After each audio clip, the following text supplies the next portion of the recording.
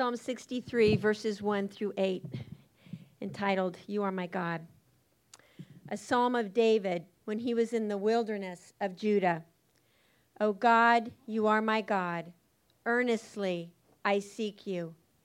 My soul thirsts for you. My flesh longs for you. In a dry and weary land where there is no water. So I looked for you in the sanctuary to see your power and your glory. Since your loving kindness is better than life, my lips will praise you. So I will bless you as long as I live. In your name I lift up my hands. My soul is satisfied as with fat and oil. So my mouth praises you with joyful lips. When I remember you on my bed, I meditate on you through the night watches. For you have been my help, and in the shadow of your wings, I sing for joy. Thank you, Gail. Well, I'm glad that we are all very definitely aware that Thursday, the word for Thursday, the T was not for turkey, but for Thanksgiving. And I have a pretty substantial word of thanksgiving. If you were on Monday night at the seminary, at the presentation with Dr. Garber, you may have heard me say that I never thought I would live to see the day when I would be sitting next to an Orthodox Jewish scholar and sharing the platform. And even more so, that I would be privileged to spend 2.5 hours with him at a very long and very pleasant lunch where we talked heart to heart.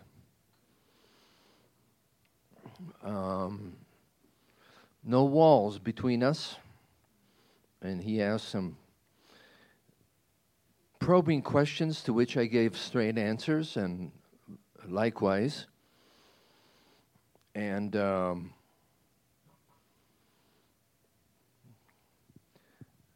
fact that he was able to come and share, and I don't know if all of you were able to see, but Dr. Garber felt so much at ease with us that he got up from his chair and decided to preach. And you can tell an awful lot about a person, how they feel by their appearance. And sometimes you connect with folks or try to connect with folks, and they sit there crossing their arms, and you say, okay, Lord have mercy. None of that was there. In fact, he rattled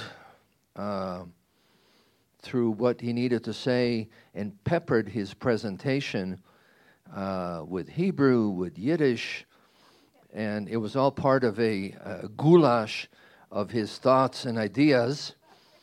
And so this is a commercial, by the way, for Wednesday night. Love to invite to see all of you come who were there and who were not able to come. And we'll have a debrief session about what actually took place there. Because I know that a number of the things that Dr. Garber said flew over people at Mach 15.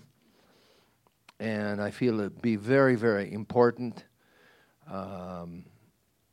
educational, I believe edifying, for us to take what we heard and break it down and get a clearer sense of what actually took place there.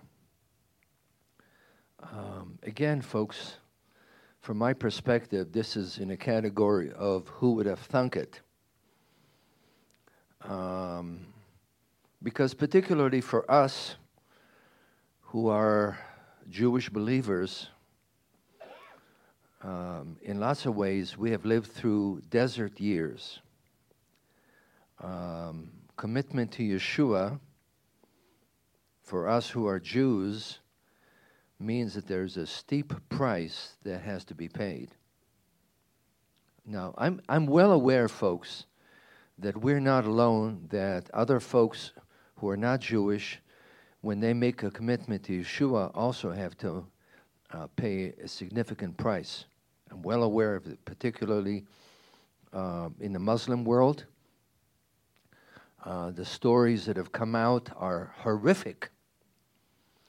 But here in the United States, we kvetch, we complain about the supposed imminent persecution of believers.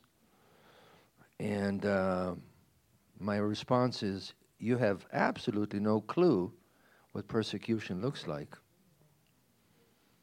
For which I want to say thank you, God. But again, for us who are Jewish, following Yeshua meant embracing him at the same time being rejected by the larger Jewish community. And it's a price we have learned to pay, because the Lord is so precious that he is precious about everything else. However, I'm not going to stand here and lie to you and tell you that it didn't feel good.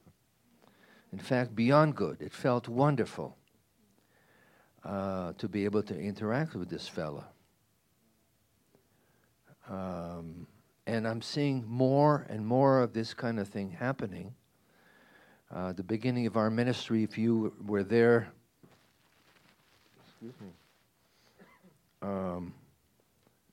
if you were there Monday night, you may remember that I quoted someone who talked to me at an Support Israel function, who said to me, "You're worse than Hitler.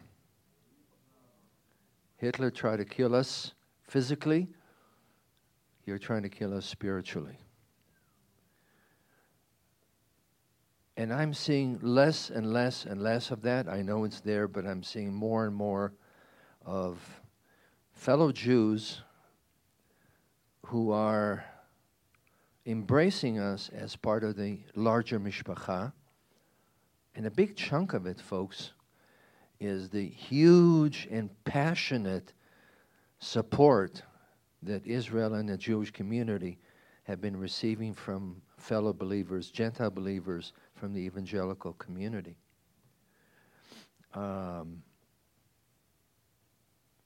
So God has been bringing us out of the desert. And it's my deep conviction that it is not God's will for his children to live perpetually in the desert. As I read Scripture, the pattern that emerges for me is that God either allows or else he brings us into the desert to accomplish very specific tasks that cannot be done elsewhere.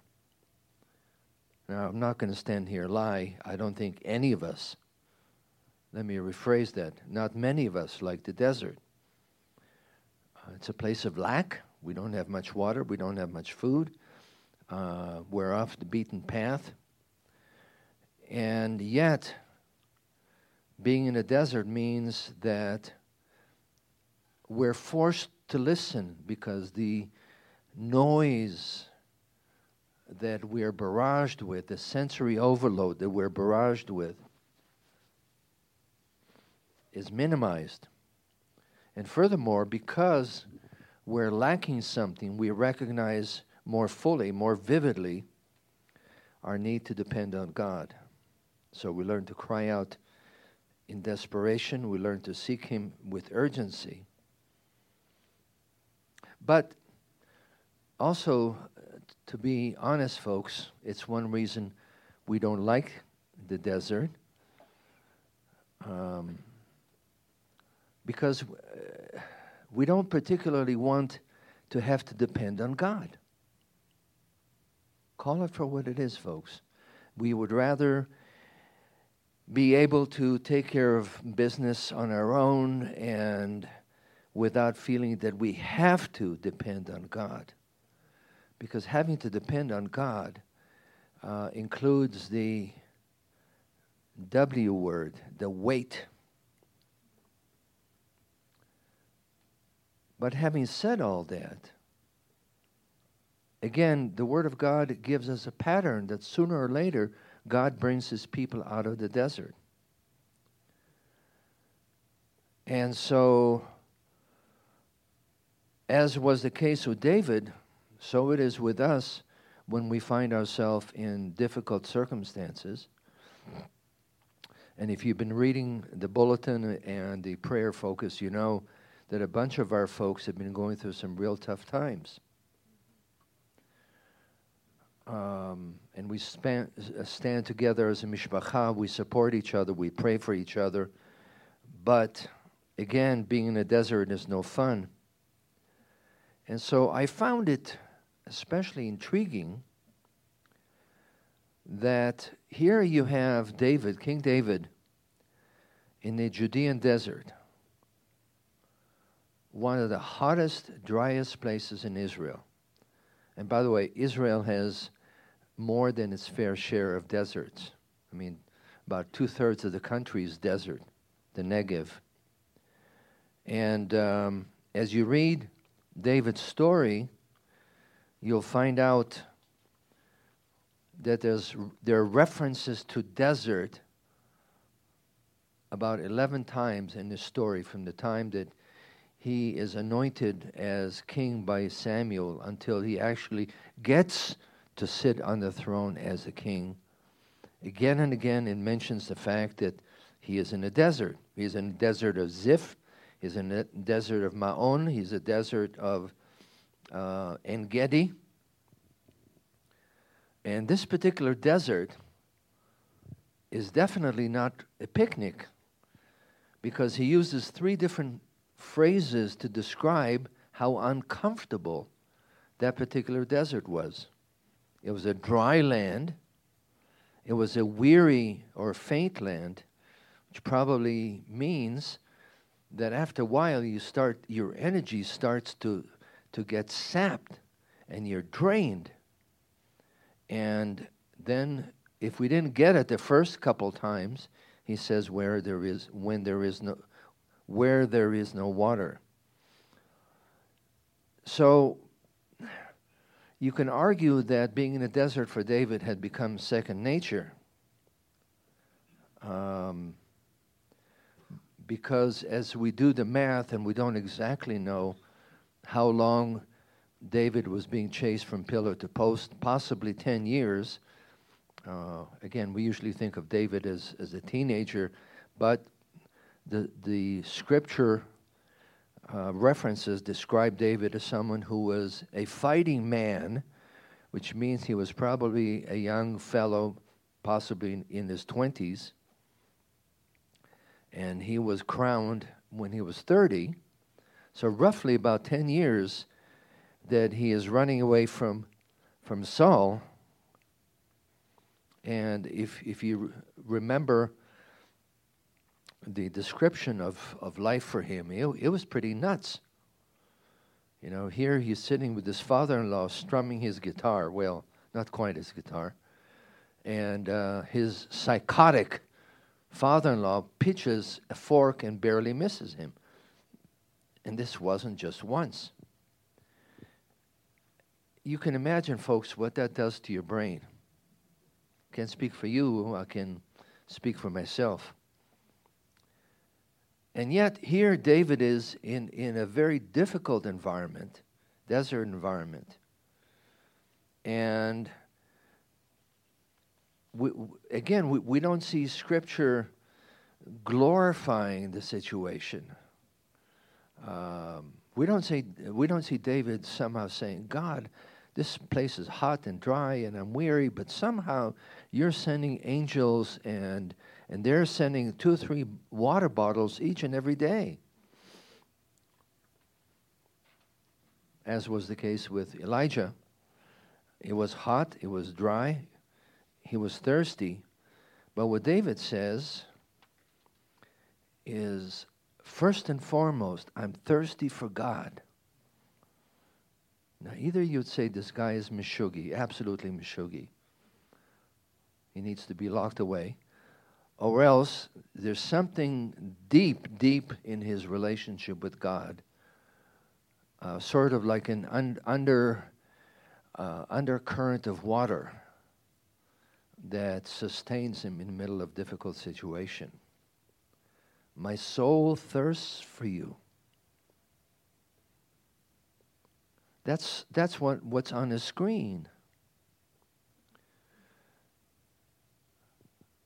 And in verse 1 he says, oh, my God, I earnestly seek you. The Hebrew word there has to do with dawn, shachar. In other words, I get up in the morning early, and that's right up there at the top of my agenda.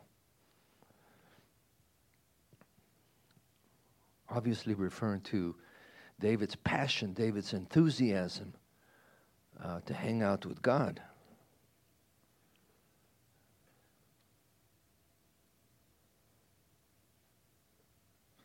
And yes, somehow it is a mystery, folks, how it happens. Because obviously it wasn't just David himself, but God was deeply engaged with David. And that is how our relationship with God works. We point our noses in God's direction, and God is more than gracious to reciprocate. In fact, I dare say that He's the one that reaches to us first, and then we respond somehow. And I'm not going to stand here and try to systematize it. God forbid, I'll go stark raving mad. Then David refers to, in verse 2, I have seen you in the sanctuary. I beheld your power and your glory. Again, there's some mystery there because we don't know exactly what circumstances David was referring to, because there really was no temple at that time. There was a tabernacle in Shiloh. We don't see a whole lot of references to David actually being physically in the tabernacle. But the short version is, for David, God's presence was an ongoing reality. It was the currency by which he lived. And so when he's in a desert, what he does, which by the way is a challenge for all of us to do, is he goes back, he rewinds the tapes and to times when he had these special moments with God. Mile markers. And he remembers all the times that he could have been dead, and somehow God reached down and snatched him out of difficult situations. I don't know if anyone here can relate to that. I certainly can. In fact, my grandson, he is not here at the moment, said, Grandpa, I know that there are several angels looking out for you. David says, your chesed is better than life. By the way, if you've been here at Yeshuat Zion for any length of time, you will have heard this word over and over and over again because it is a major part of our community value as a mishpacha. What does that mean? Well, it means a number of things. Chesed has to do with a covenant relationship. And that's not something we are prone to think of in our culture. But Scripture is full of examples of God being in covenant relationship with people. It obviously refers to love. it refers to loyalty. And what I like to call the C word, commitment. It refers to compassion. And you see that over and over and over again in the Psalms in particular. This word chesed appears 130 times. What does that tell you? It tells you that the people that wrote the Psalms understood something about how God is compassionate and merciful. And in other words, that God is in love with his people. And that what he expects from us is simply responding to that. Responding to that. And that, folks, is what worship is about. And I'm anticipating in the next few weeks diving into this area of worship, because I believe that this is an area that we all need to grow in, certainly myself.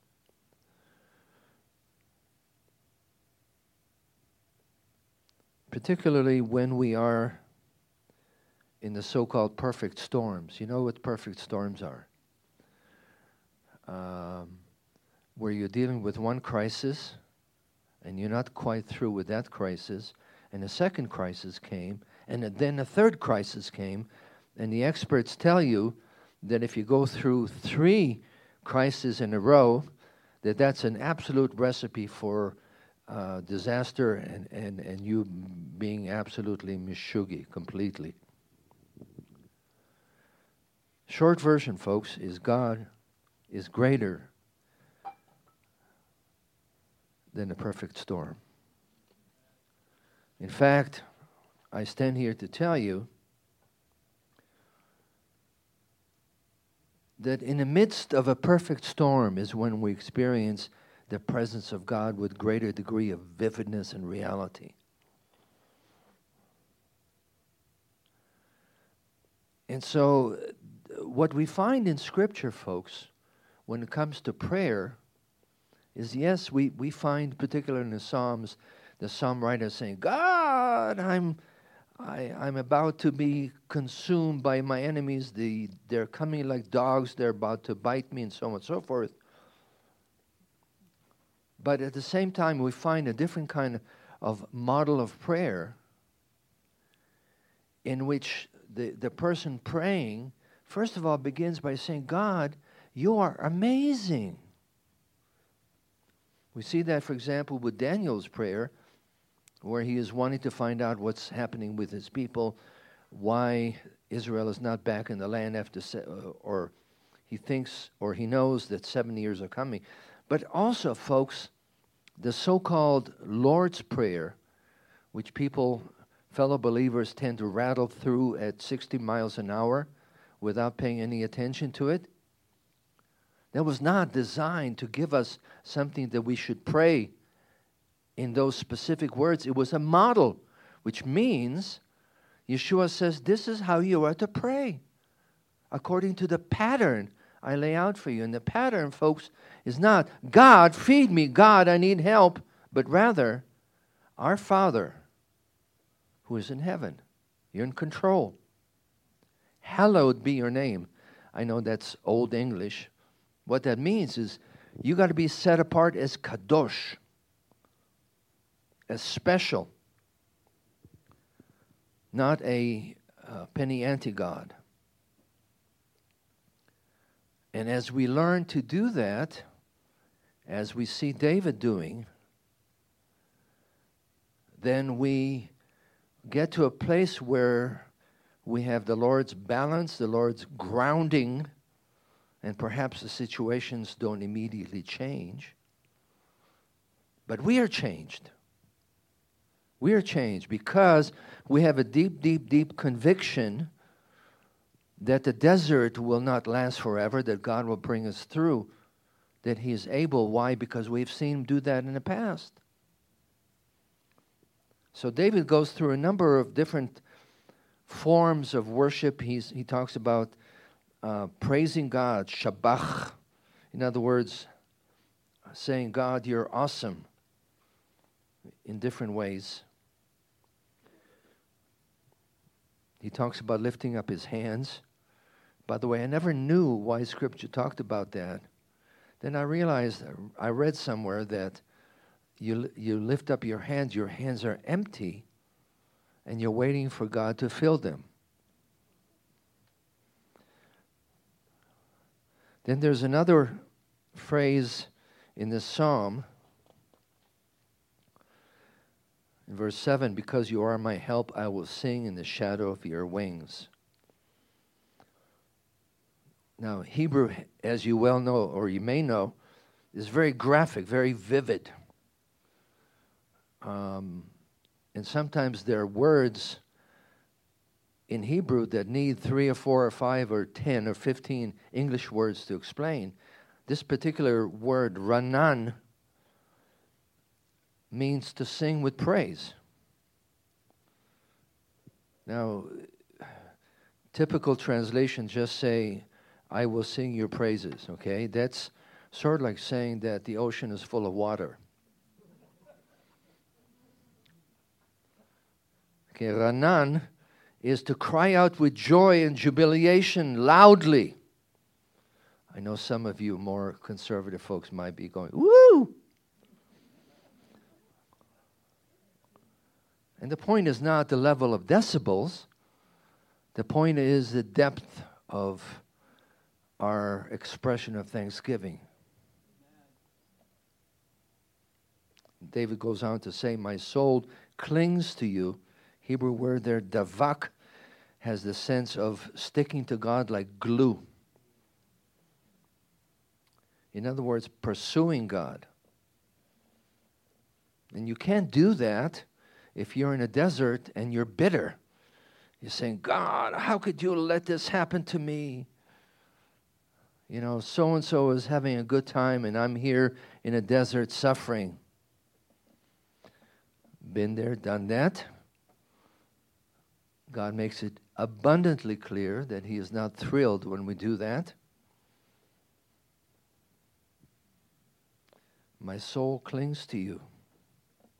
Now I want to park on verse 6 for a moment. On my bed I remember you. I think of you through the watches of the night. The word there literally has to do with meditation. Now we know because of the New Age mysticism, the word meditation has been co-opted so that believers are afraid to come near the word meditation. You know, when, you know, are you saying etc.? Biblical meditation is about content. It's not sitting there empty and allowing whatever goofy thoughts come into your brain. It's about content. Meditating about who God is and what He has done in your life and what He has done in other people's lives and what He's going to do in the future. It's feeding your faith. God knows that we all need to have our faith fed and strengthened.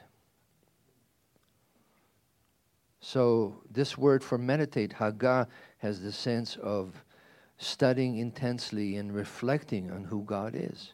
Obviously, you need a good book for that. And the short version, folks, is in the midst of difficult circumstances, we're challenged to give God our best. Not leftovers, but our best. And yeah, we all struggle. Make a point of saying at Yeshuat Zion that in our mishpacha it's okay to say that we're fellow strugglers. The only one who doesn't struggle is God, and even He has His moments. So part of the process is reflecting back, and God, you are my help. You have been my help. You've done all these amazing things in the past. I could have been dead or in bad shape. You brought me out of the pit.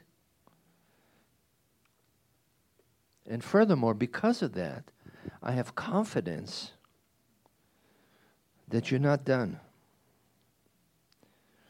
My soul will be satisfied as with the richest of foods.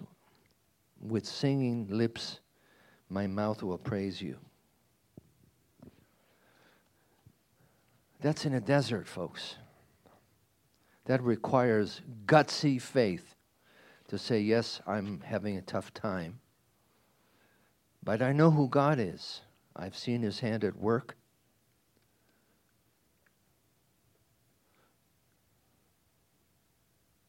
And I have confidence, basic confidence, that He will sustain me and bring me through this desert experience. That's gutsy faith, because doing that means that we're depending on God to cause us to flourish. The Scripture talks about the man or woman who delights in the law of the Lord and meditates on it day and night. He's like a tree planted by streams of water, which yields its fruit in season. Not every day and twice on Sunday, but in its season, whose leaf doesn't wither. This is Psalm 1, of course. Jeremiah 7:17. Blessed is the man or woman who trusts in the Lord. He will be like a tree planted by waters. It sends out its roots by its stream, and its leaves are always green. He never fails to bear fruit. Now, I know that this may sound like prosperity teaching, but it is the right kind of prosperity teaching that is God-focused. Because the Lord expects you and I to bear fruit. That doesn't mean that we sit there and say, I will bear fruit, I will bear fruit. But Yeshua says, this is to my Father's glory, that you bear much fruit, showing yourself to be my disciples. I chose you and I appointed you to go and bear fruit that will last. In other words, if our relationship with God is where it needs to be, if we're learning to praise and worship God in the midst of all kinds of circumstances, if we're learning to trust God despite difficult circumstances, what the Word of God tells us is that we will flourish. Perhaps not in the way we expect, but we will definitely flourish. Why? Because it is God's will. It's God's pattern. Not because we need to be shown as cute and clever, but because, folks, the kingdom of God has to advance in us and through us. Has to. It's a must. Which means that we are His vessels, His tools, His mouthpieces. Have to learn to grow and bear fruit.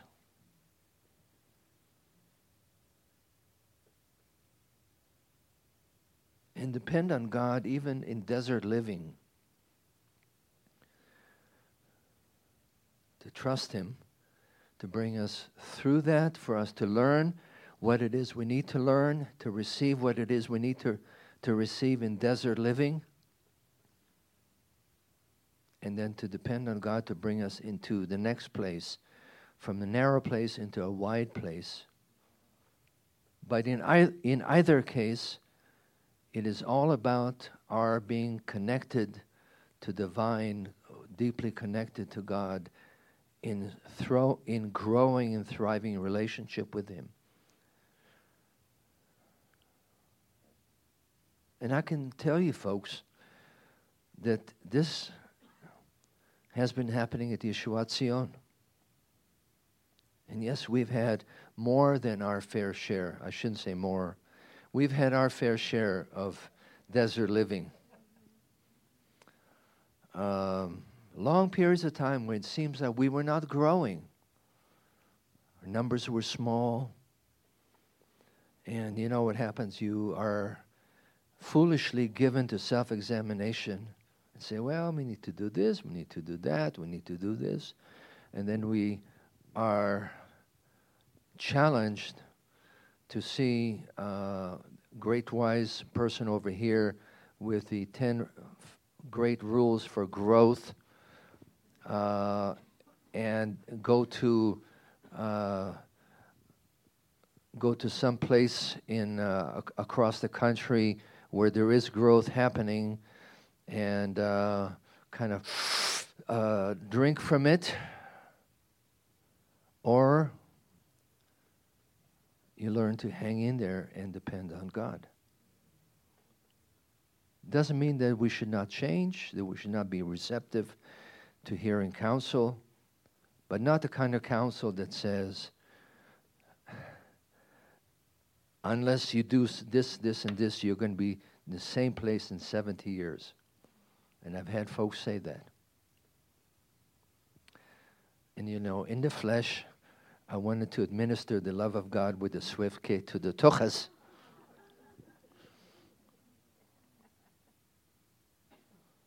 But I realize everybody speaks out of what they have, either the wisdom that God gives them or their foolishness that they have.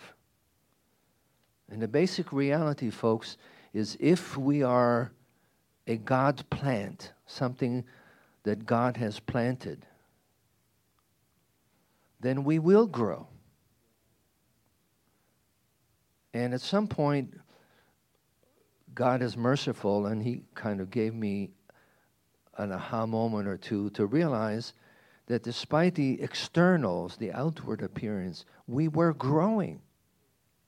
We were growing internally in maturity in our relationship with the Lord, in our relationship with each other.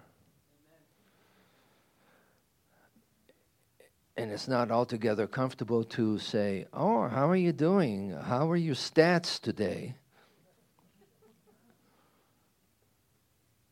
To which you say, we are growing, but God is growing us inside. And people give you a funny look. And God is faithful, folks. God is faithful. We haven't done anything dramatically different. We've endeavored to do what Yeshua tells us, and that is to be faithful. And it's pretty basic. God values faithfulness, folks. Why? Because He's a faithful God. And so He's been teaching us to wait on Him. Again, that dirty word, wait. And God has been growing us inwardly, and He's been growing us outwardly, and He's bringing folks to Yeshuat Zion, to where we have been seriously thinking about, praying about the last couple of years about what would it look like for us to be in a building of our own, a building that has Yeshuat Zion on it. That, folks, will come in God's time. And yes, we get impatient sometimes. But if we are God's building, if He is the one who is the master builder, the architect and the master builder, the growth that is essential to bring that about will take place. But more importantly, what has to happen in us inwardly will take place. Individually and corporately, which is why we have endeavored over and over again to avoid anything remotely resembling fleecing of the sheep, to manipulate and coerce folks into giving. A, it's stupid. B, it's ungodly. And more importantly, if God has all the resources, do we not think that He can somehow manage to bring about the necessary resources? That's part of the growth God takes us through. The desert experience is essential, folks. Not fun, but it is essential to build us inwardly, to teach us to trust God with gutsy faith, to learn to worship and praise Him in the midst of difficult circumstances, and then watch Him take us to the next level, the next phase of growth. But it's all about Him. So I just want to encourage you, wherever this finds you, to learn to put God on your screen above everything else. Let's pray.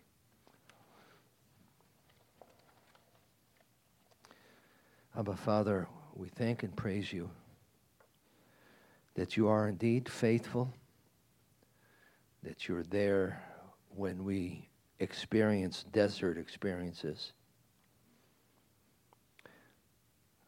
Lord God, when you persevere with us, even when we don't persevere, and when our faith is wobbly, you're gracious to strengthen us.